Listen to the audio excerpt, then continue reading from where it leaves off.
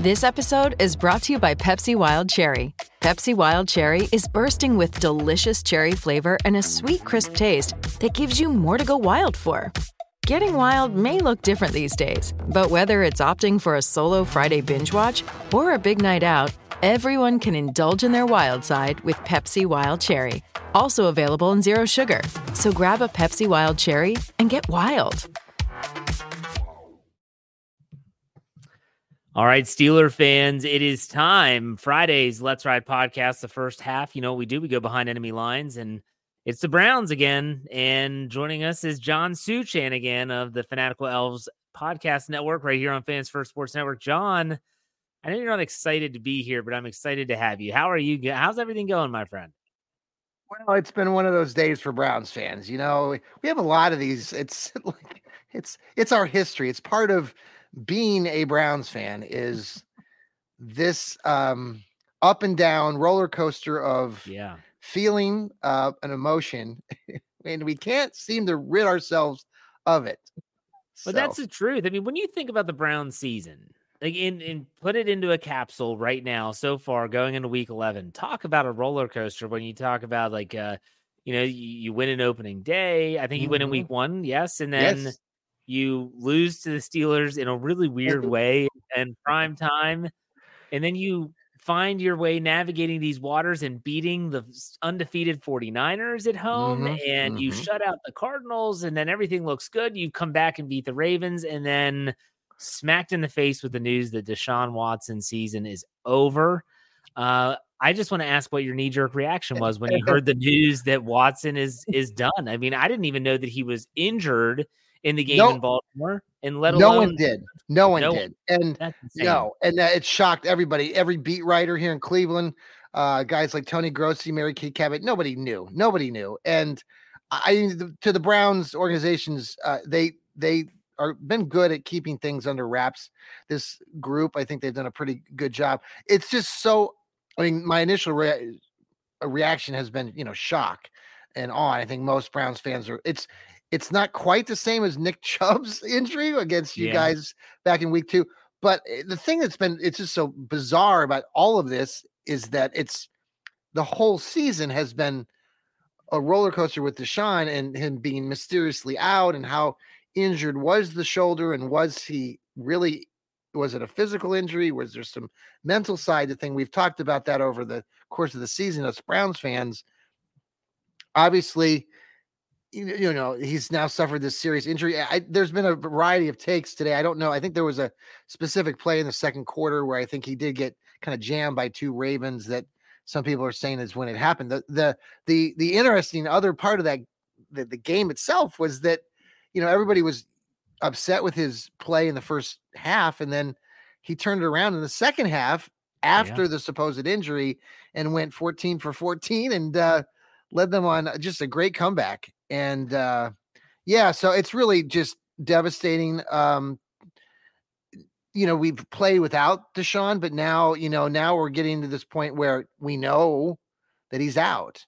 And PJ Walker had come to the rescue, had gone 3-1, I think, in his, or 2-1.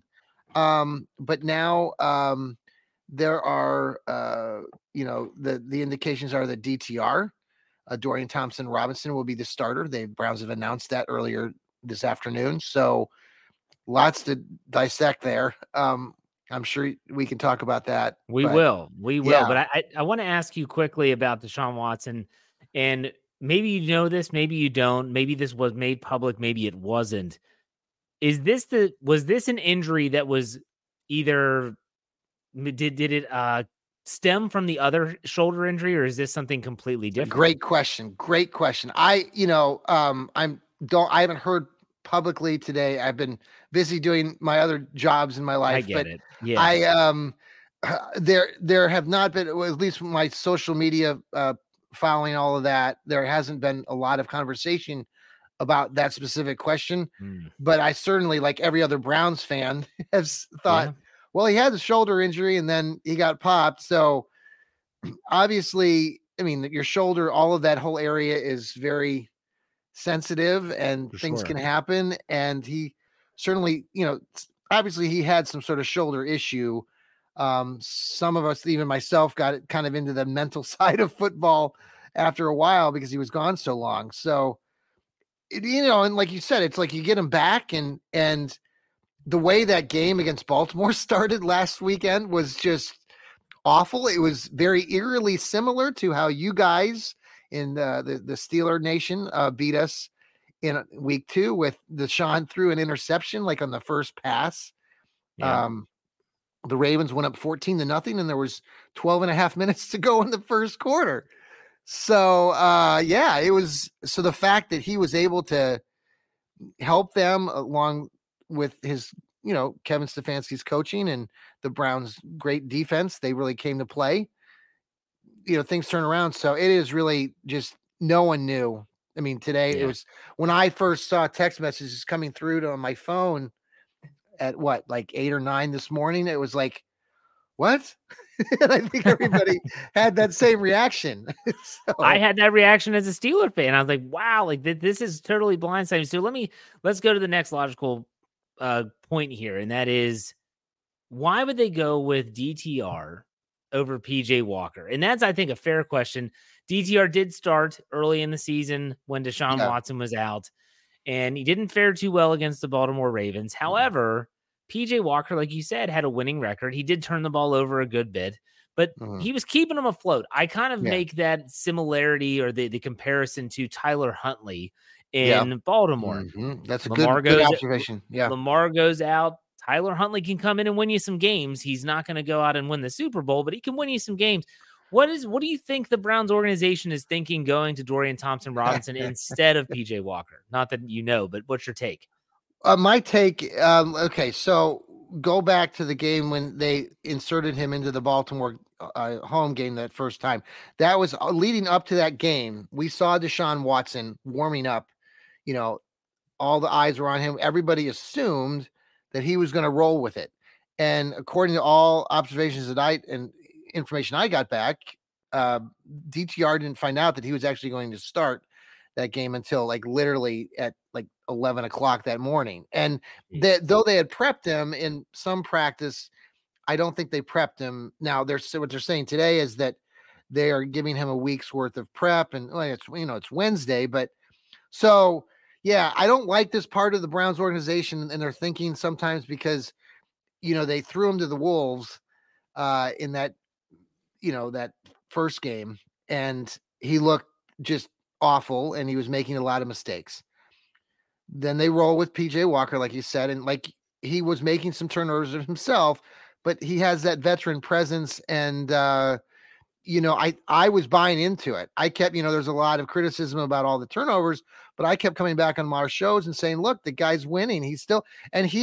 When needed, he came through in the clutch twice in 2 different games against the 49ers. PJ Walker came back and whatnot. And then the next game, Hey, it's Kaylee Cuoco for Priceline. Ready to go to your happy place for a happy price? Well, why didn't you say so? Just download the Priceline app right now and save up to 60% on hotels. So whether it's Cousin Kevin's Kazoo Concert in Kansas City, go Kevin, or Becky's Bachelorette Bash in Bermuda, you never have to miss a trip ever again. So download the Priceline app today. Your savings are waiting. Go to your happy place for a happy price. Go to your happy price, Priceline. Yeah, I think that the DTR right now, the whole concept for me is that they had Josh Dobbs in Cleveland at the beginning of the time. And then they made a decision as an organization that DTR had done enough, because in those preseason games, DTR was explosive and fan base was getting excited and like, this is cool. And we saw the same stuff from Josh Dobbs the summer before. So when it was announced that DTR would be the guy, be the backup, okay, cool. And then boom, you threw him out there. And then the fact that they took him out, at that point I'm thinking, well, just stick with the kid. So now they've not stuck with it. So now it's like, all right, so they're going to put him out there against you guys and Mike and veteran coach and Mike Tomlin. And I'm thinking, are they going to pull the plug on him again? Are they going to, if he looks like crap or can't complete a pass in the first half, are they going to insert PJ Walker in the third quarter?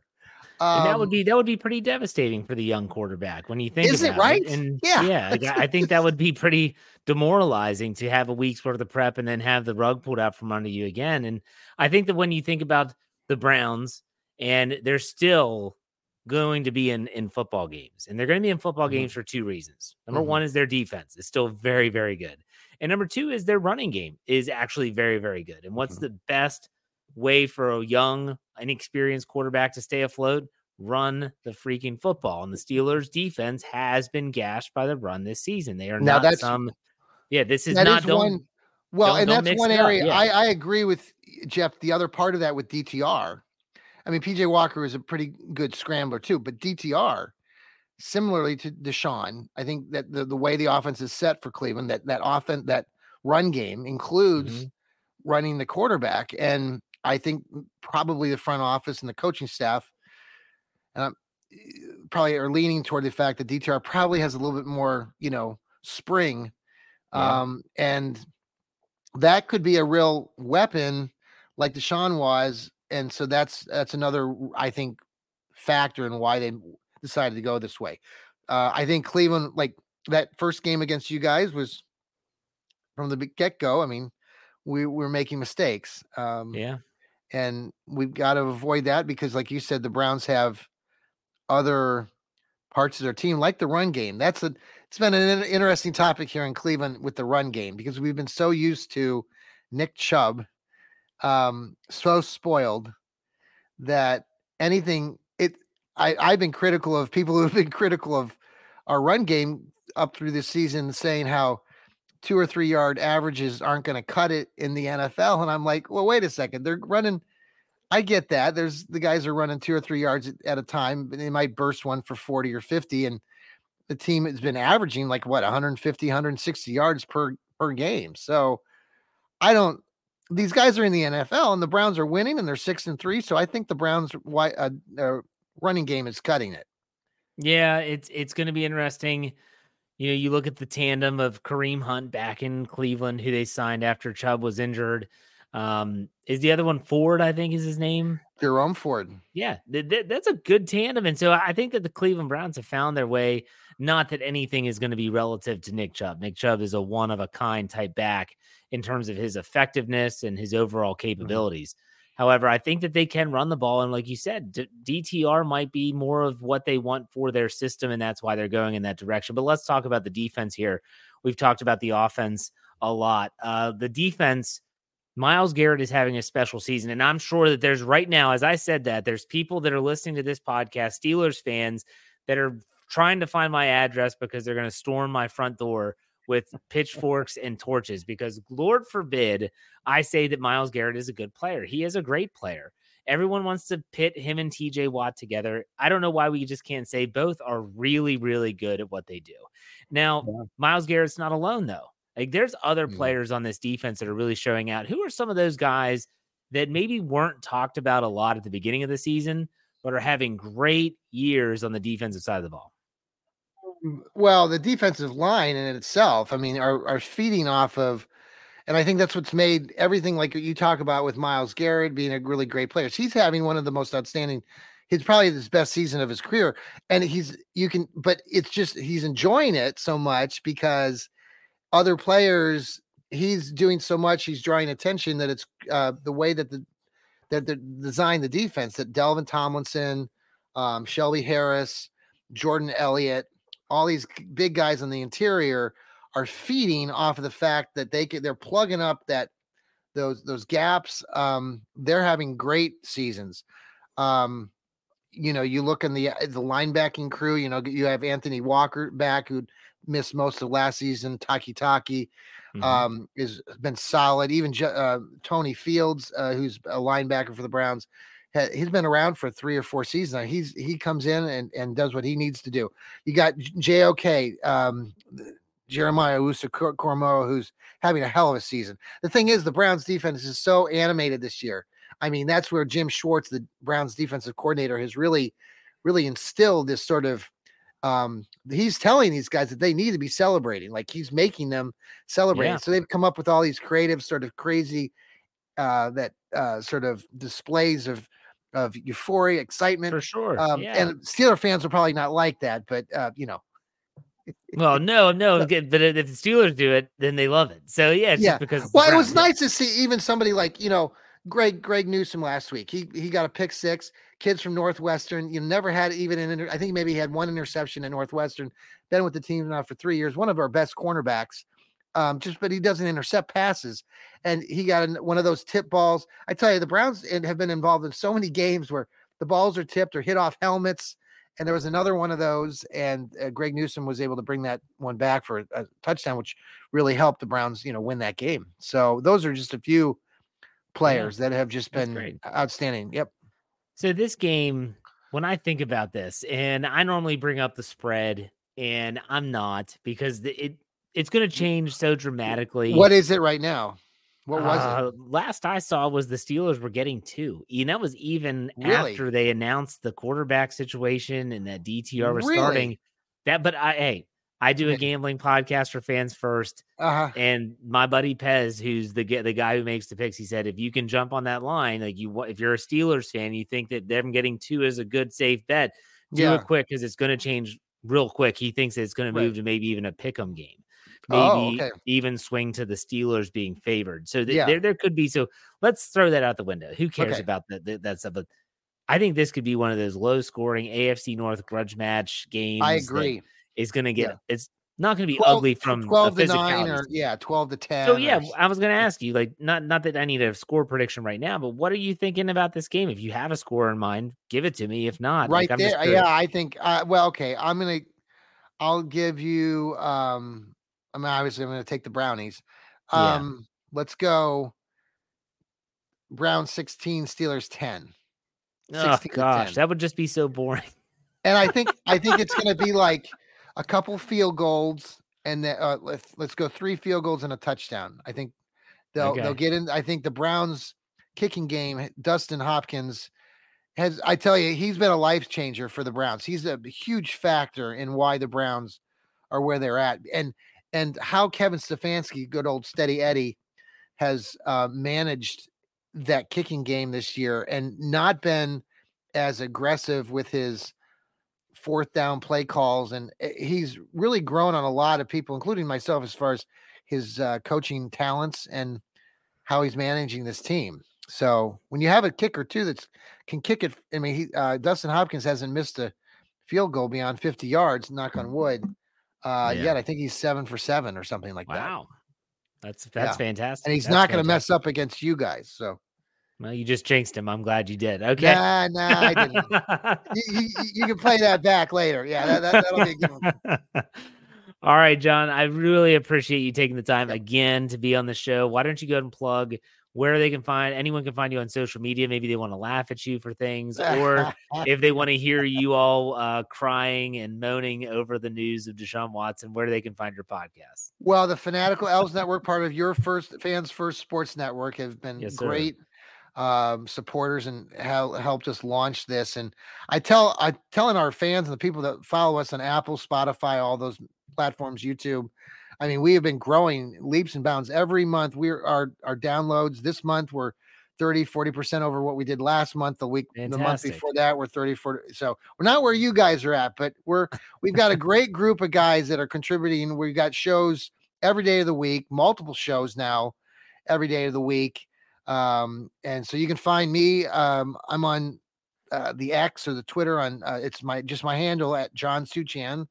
JOHNSUCHAN. I write for the Fanatical Elves Network, part of your group at Fans First. You can find articles there. I also write for Northeast Ohio Sports Insiders today, a group that does a lot of great coverage up in Northeastern Ohio. And what else? I think that's enough, right? No, yeah, I think you covered it. Yeah. Now, John, thank you for your time. Enjoy the game. I'm sure we'll be talking soon. Maybe just playoffs. I don't know. We'll see. We will see. I don't know. Okay. All right, John, have a good rest of your day. Good weekend. Enjoy the game. We'll talk to you. Thank you.